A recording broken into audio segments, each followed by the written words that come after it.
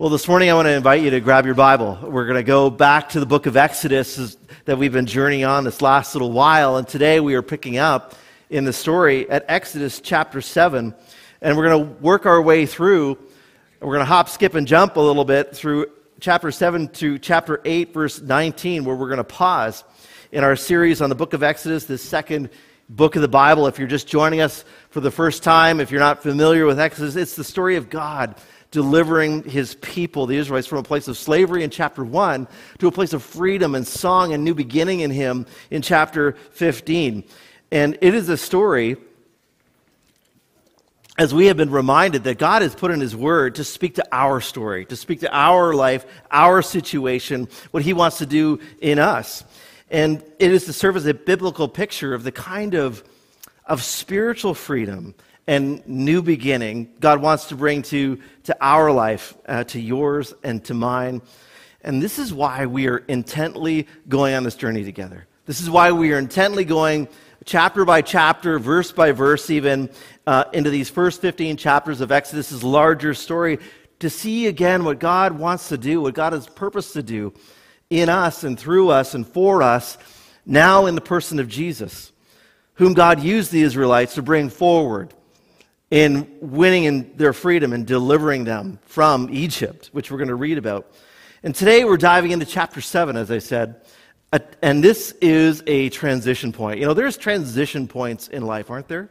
There's the graduation of high school, there's getting your first job, there's maybe getting married or having a child or retiring. There's all kinds of transition points in life that happen.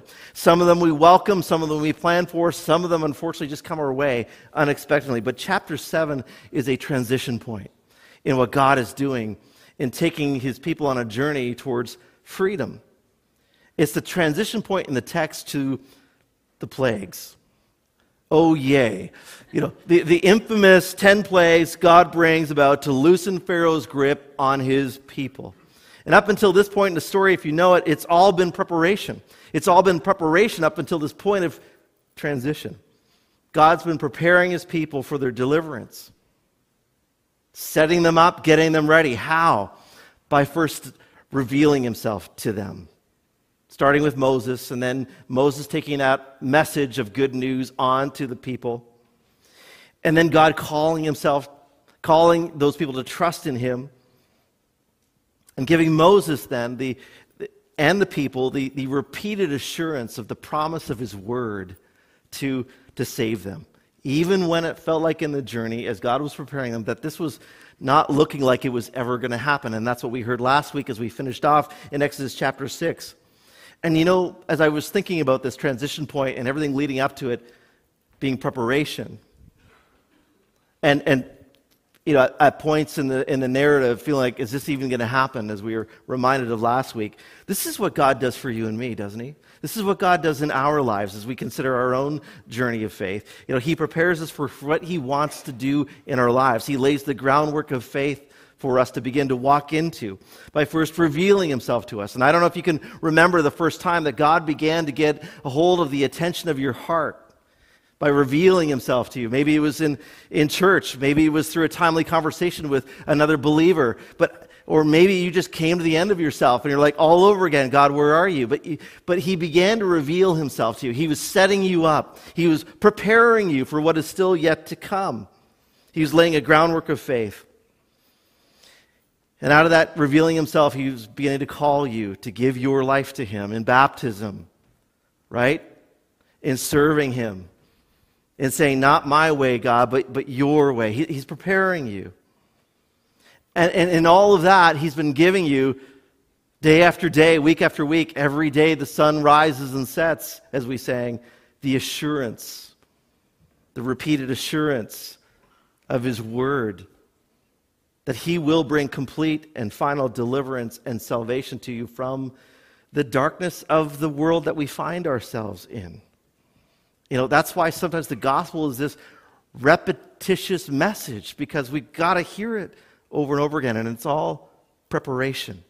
This is the message of the gospel, that believing and trusting in Jesus and what he did for us on the cross and taking him at his word, it's all preparation for the life in Jesus that is promised and is still yet to fully come. Anybody know there's a life still yet to come?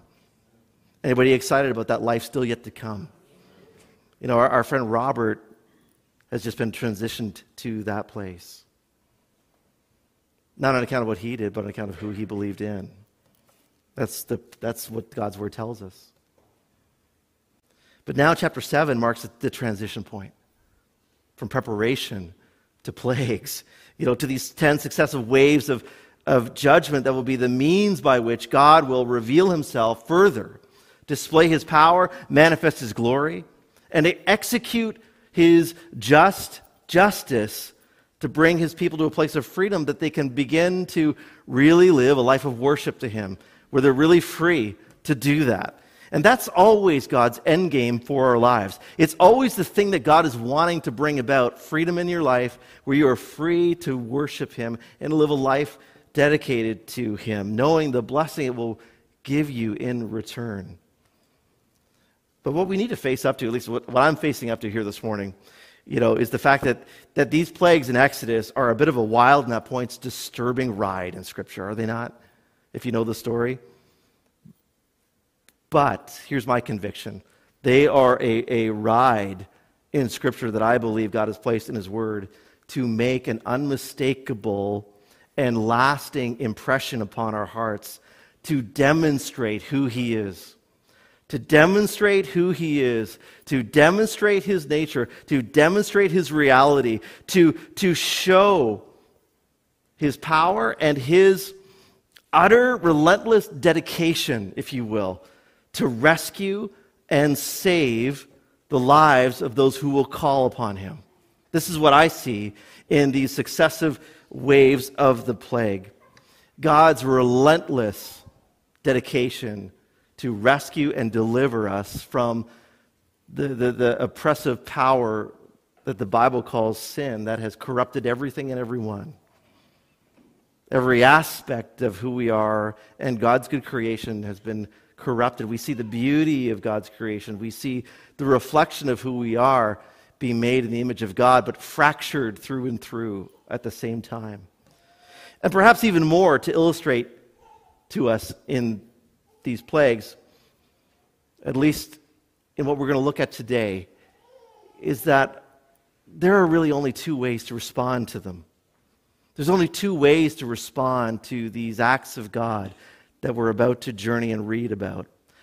The one way is the way of Pharaoh, which is to dig your heels in and to harden your heart against what God is doing and to utterly reject him.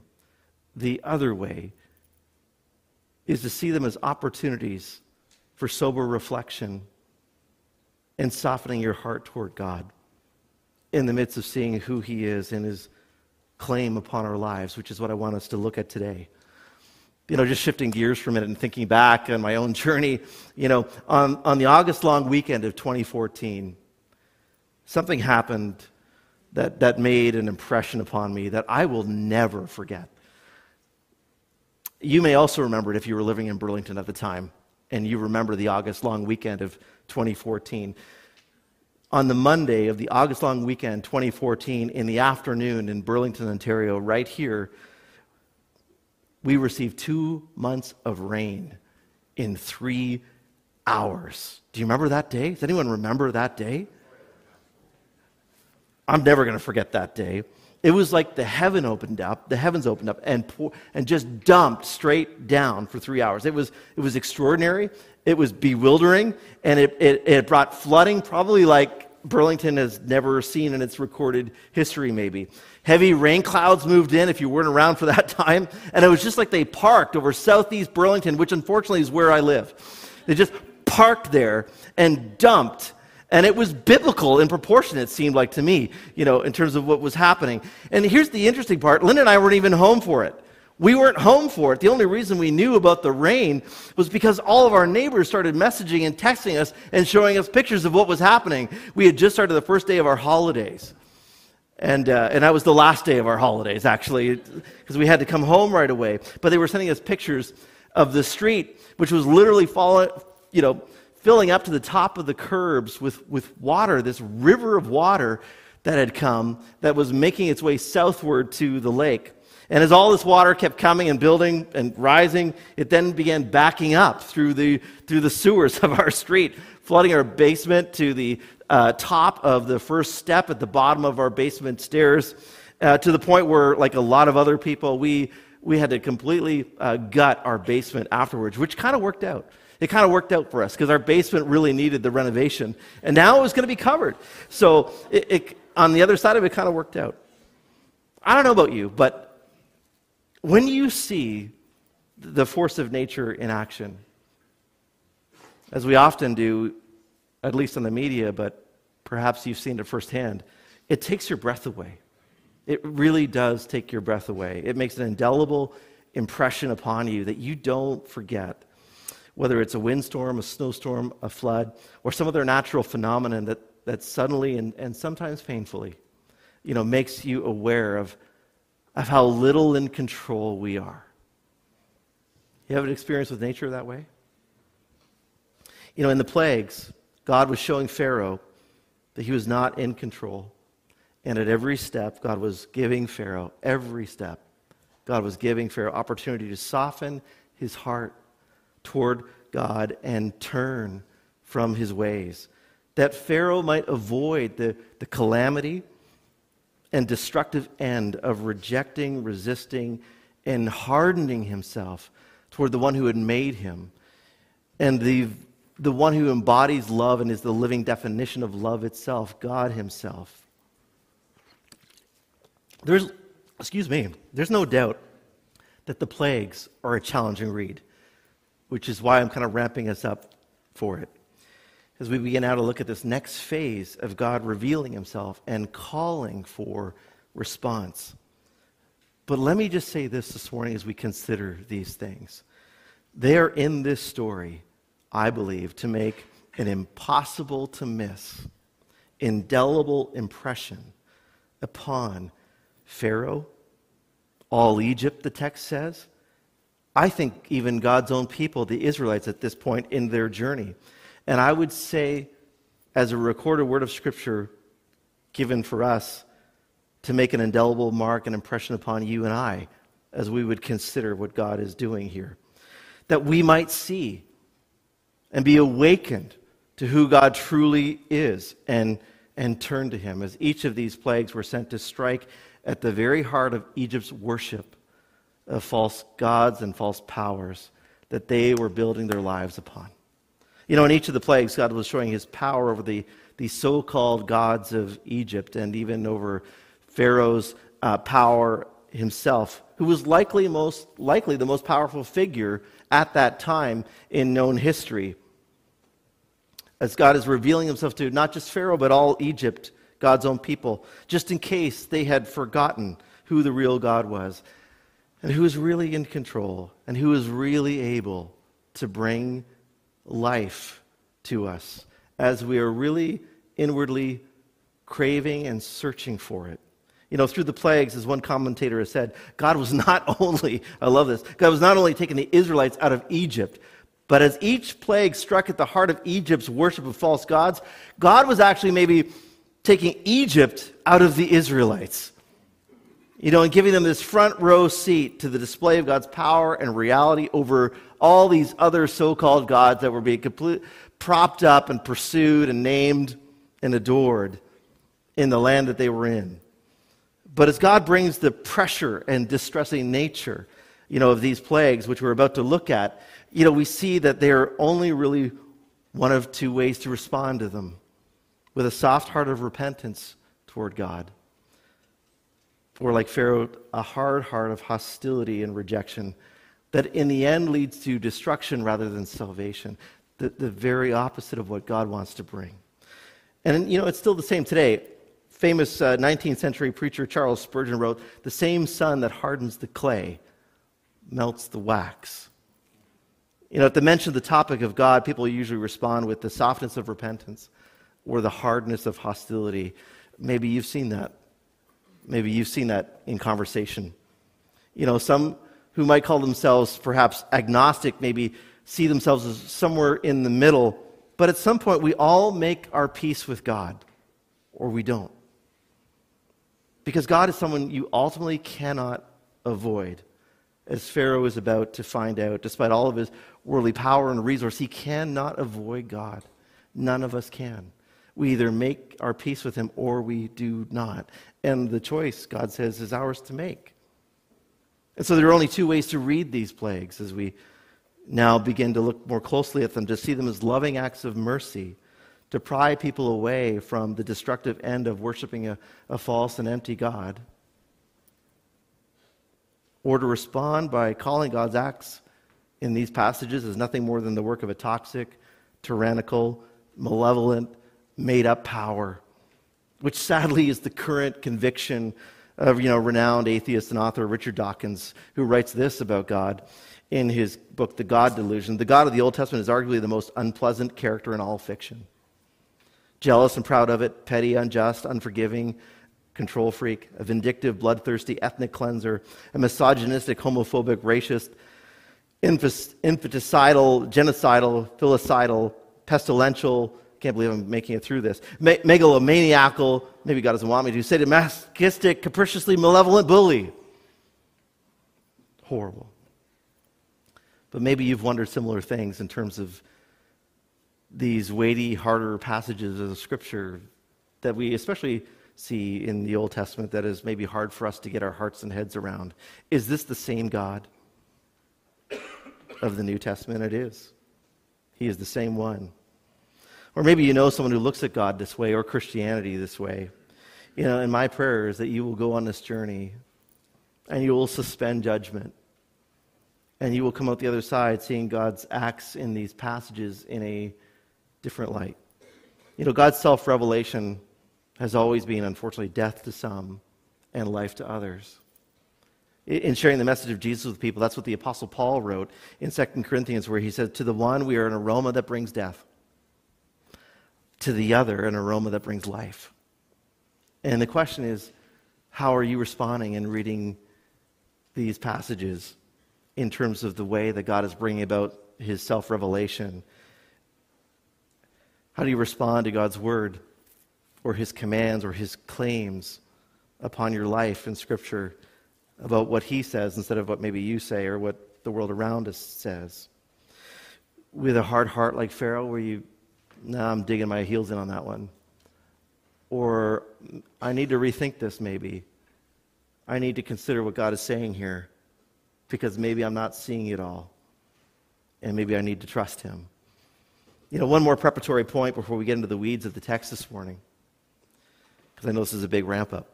But in verse 3 of chapter 7, which we're going to look at in a moment, it says this: God says, I will harden Pharaoh's heart, and though I multiply my signs and wonders in Egypt, he will not listen to you. This is what God says to Moses ahead of time.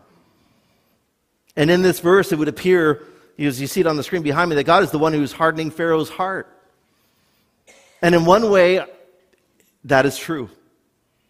But in another way, it isn't, because God hardening Pharaoh's heart is just one half of the story, one half of the equation. Twice later on in the next chapter, chapter 8, which we're going to get to, in verses 15 and 32, it says, he, Pharaoh, hardened his heart and would not listen. So I guess the question is, who's responsible for the hardness of Pharaoh's heart? Who is it? Is it God?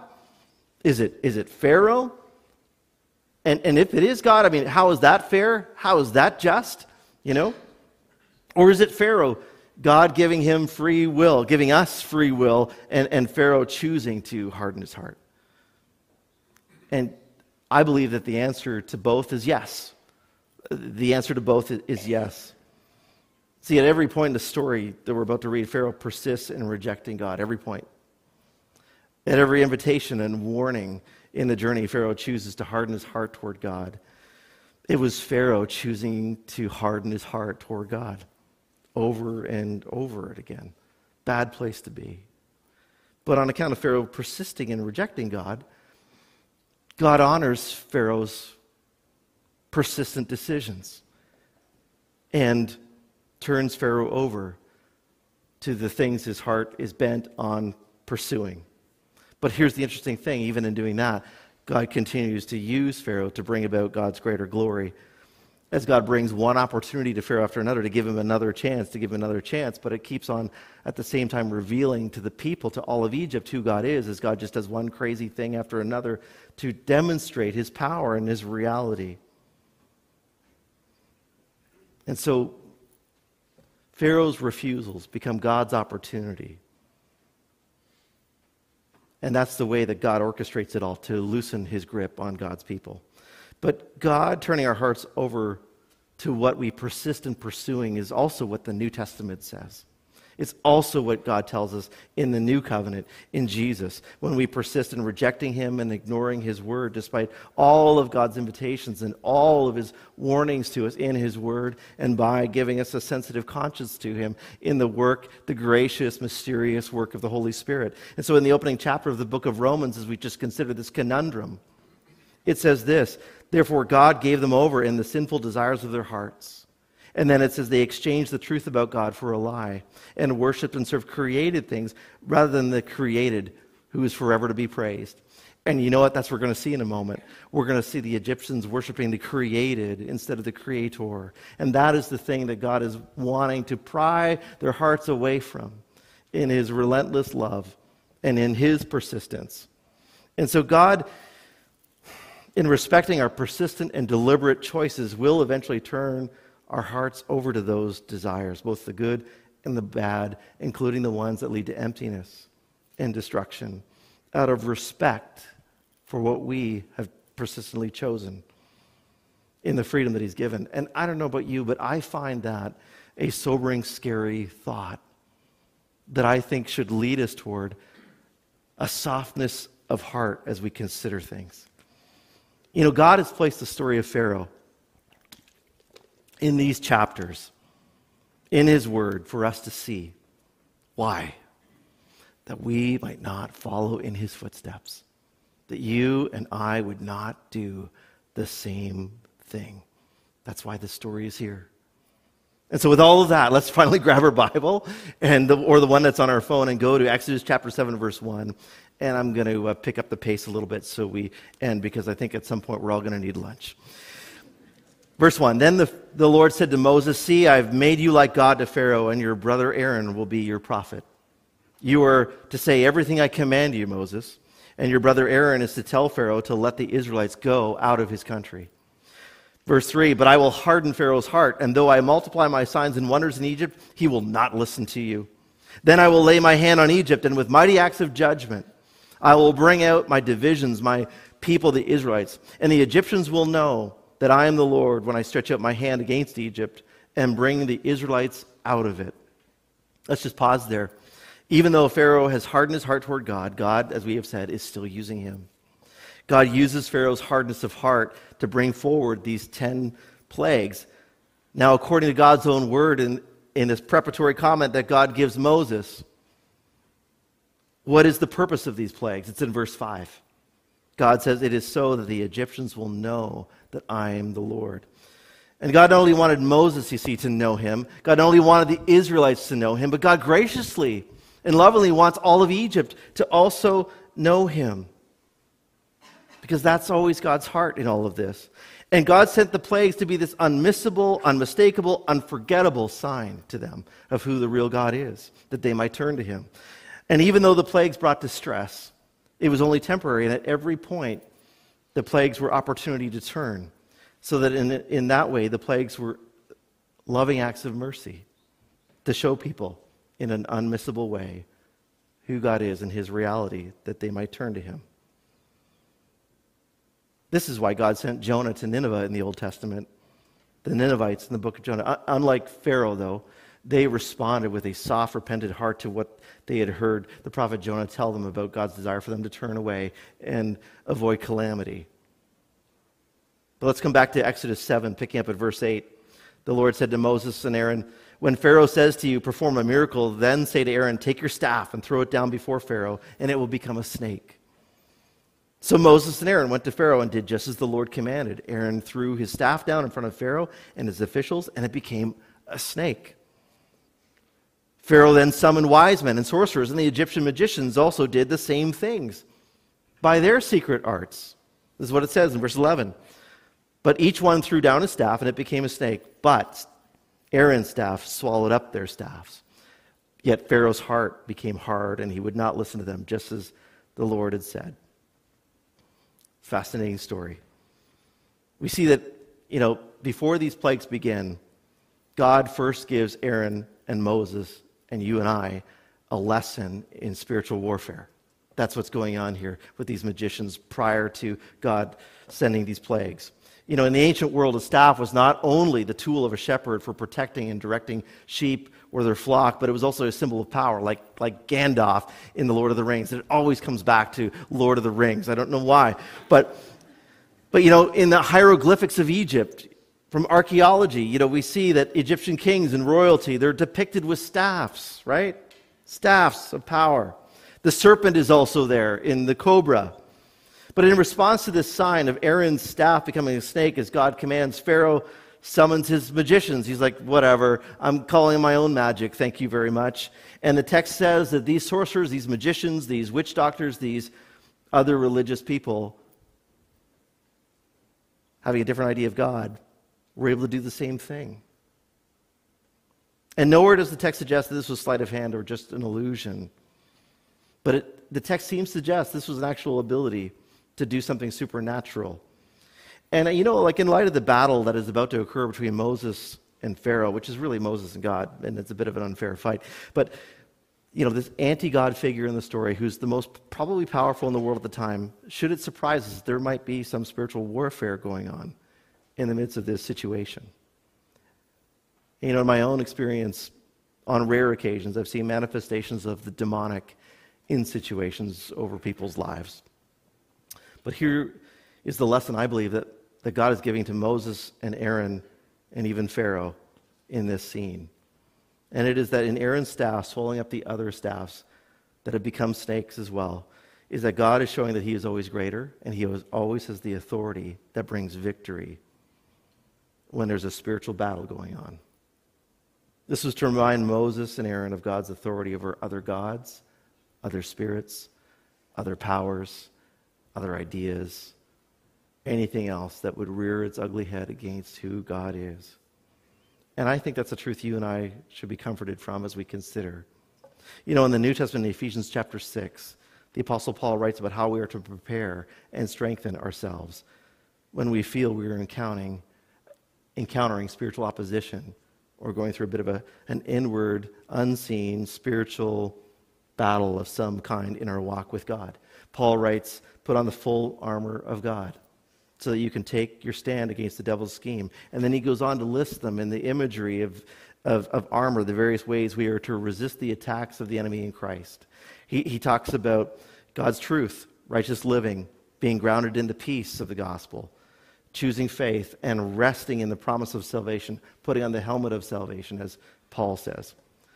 But in going back to the story, after this demonstration of God's power over the secret arts of Pharaoh's magicians, how does Pharaoh respond in seeing them lose? Is he humbled? Is he sobered? Does he change his mind? None of the above. None of the above.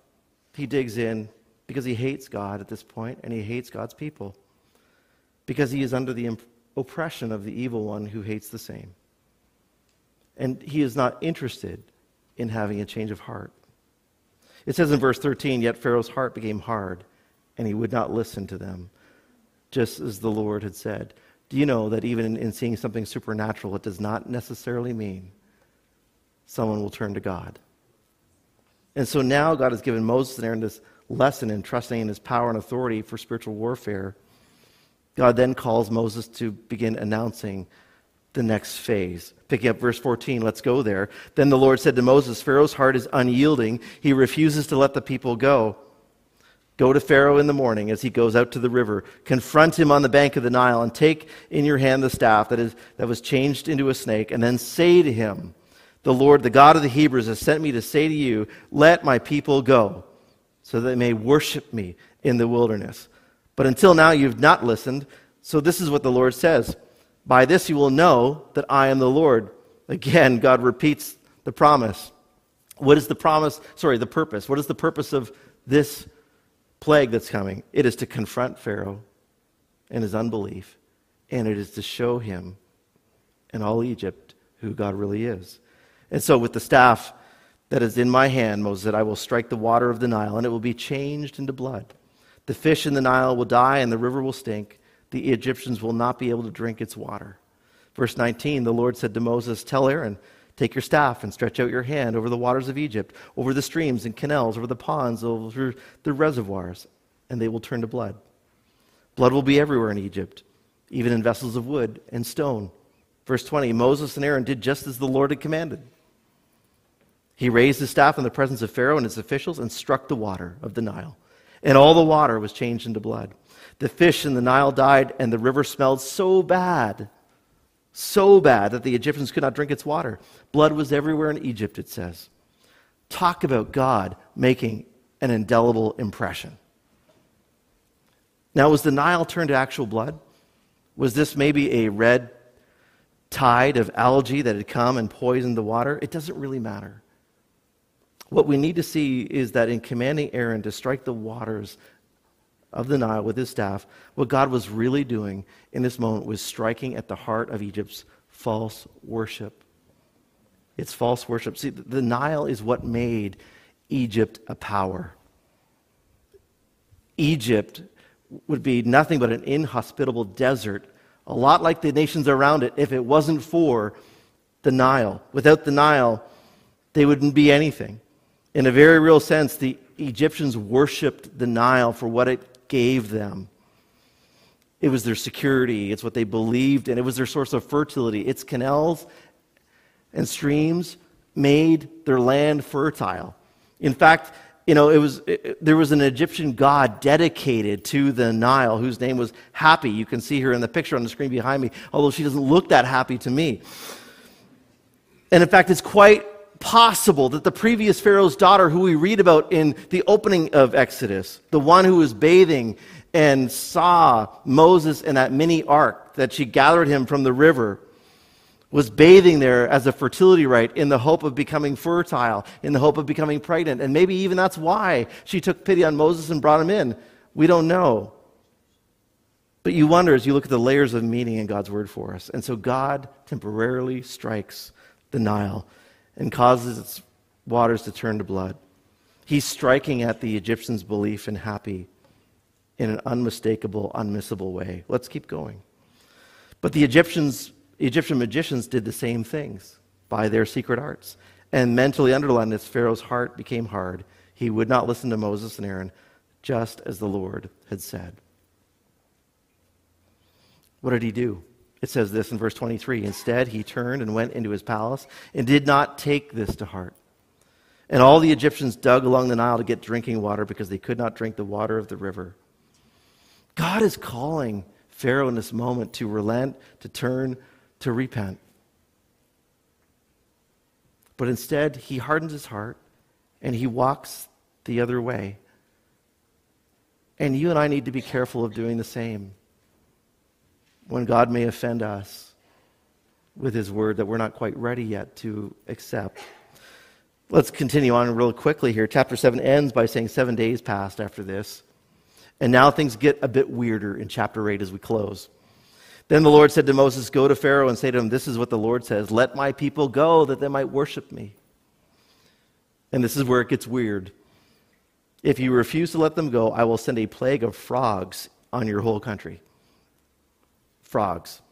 The Nile will teem with frogs. They will come up into your palace, in your bedroom, and onto your bed, into the houses of your officials, and onto your people, and into your ovens and kneading troughs. The frogs will come up on you and your people and all your officials. And you got to ask the question, frogs. Frogs. Why frogs? This is weird.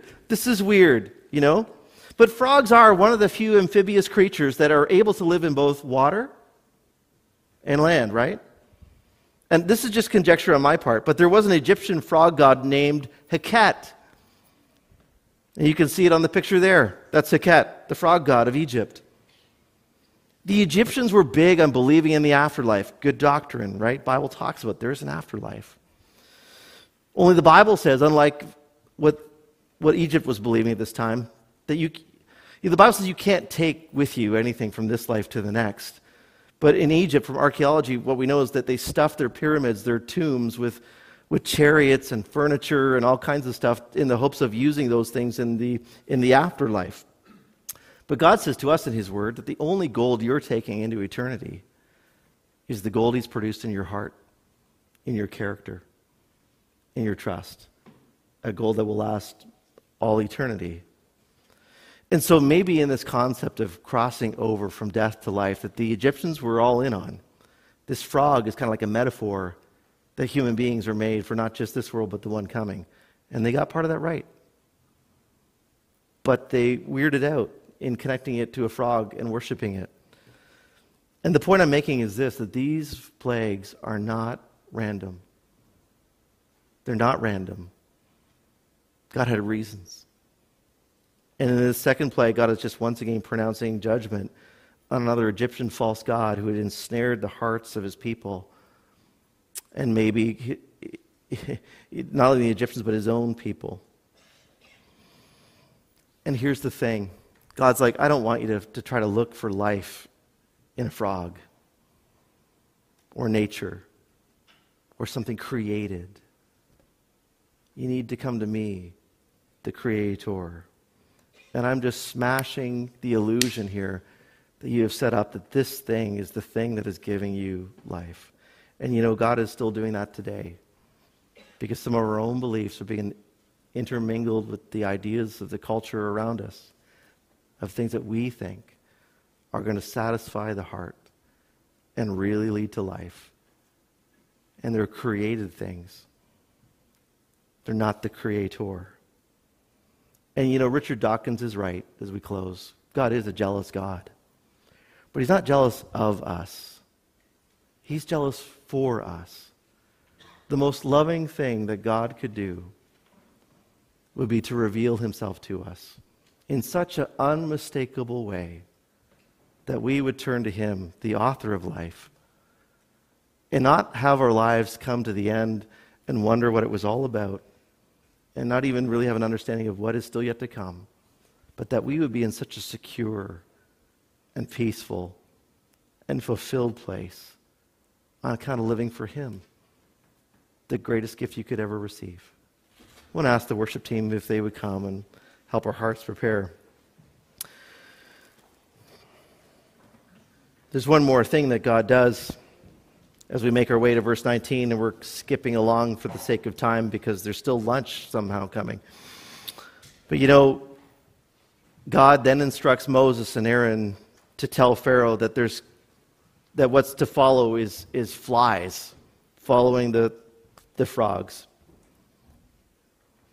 You know, in verse 15, but when Pharaoh saw that there was relief, because Pharaoh finally relented and he had relief, and it says he backed off for a moment in all of this, and he said, okay, God, and he said, uncle.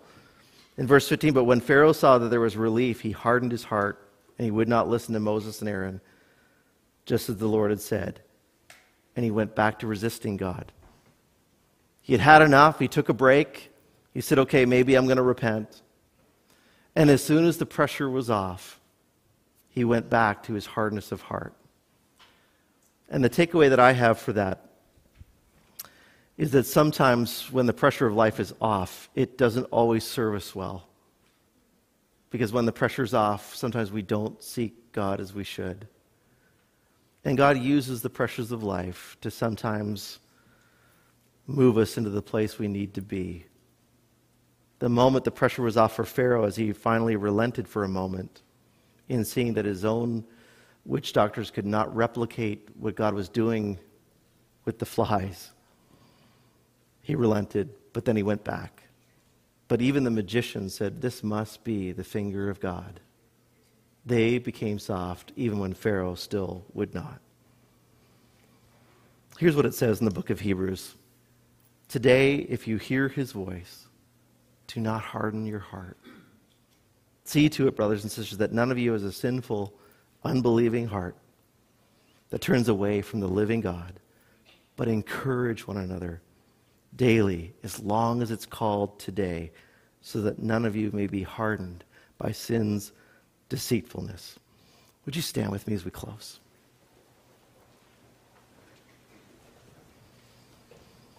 You know the way to a soft heart? It's just simply to say, God, you're right. And it's simply to say to him, yes. And it's to repent of what you know is not in keeping with what he's calling you to. And so, Heavenly Father, as we close today, we want to celebrate your goodness, your relentless love for us, your commitment to use every means and resource of things you've created to get a hold of our attention, that we might come to you, the living God, that we wouldn't resist you, reject you, but we'd embrace you. And when you speak and even offend us, Lord, with your word by calling us on our stuff, that we would repent and always keep a soft heart to you, knowing it'll always return to us as life and glory to your name. And so, Jesus, we just want to bring the condition of our heart to you today as we close. Your very first commandment that you gave Moses 13 chapters later in Exodus 20 is, you shall have no other gods before me. And so, Lord, we don't want to have any other God before you. We want to repent of depending upon or looking to any other God of our age instead of you. So, Jesus, give us a right heart with you this morning, and give us a heart of repentance where we have resisted or walked away or been looking to something else. Holy Spirit, would you just come now as we just take this moment to just do business with you. So just take just a second and have a time with God here right now, asking him to give you a soft heart to him, repenting if necessary,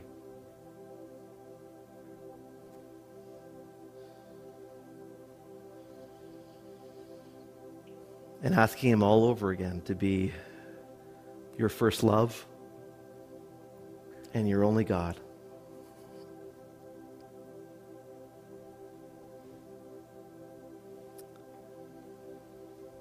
Jesus, thank you for your word. Thank you for the ministry you're bringing to our hearts right now. Thank you for the softening work of your Spirit. Thank you that you never turn away anyone who turns to you or repents or calls on your name.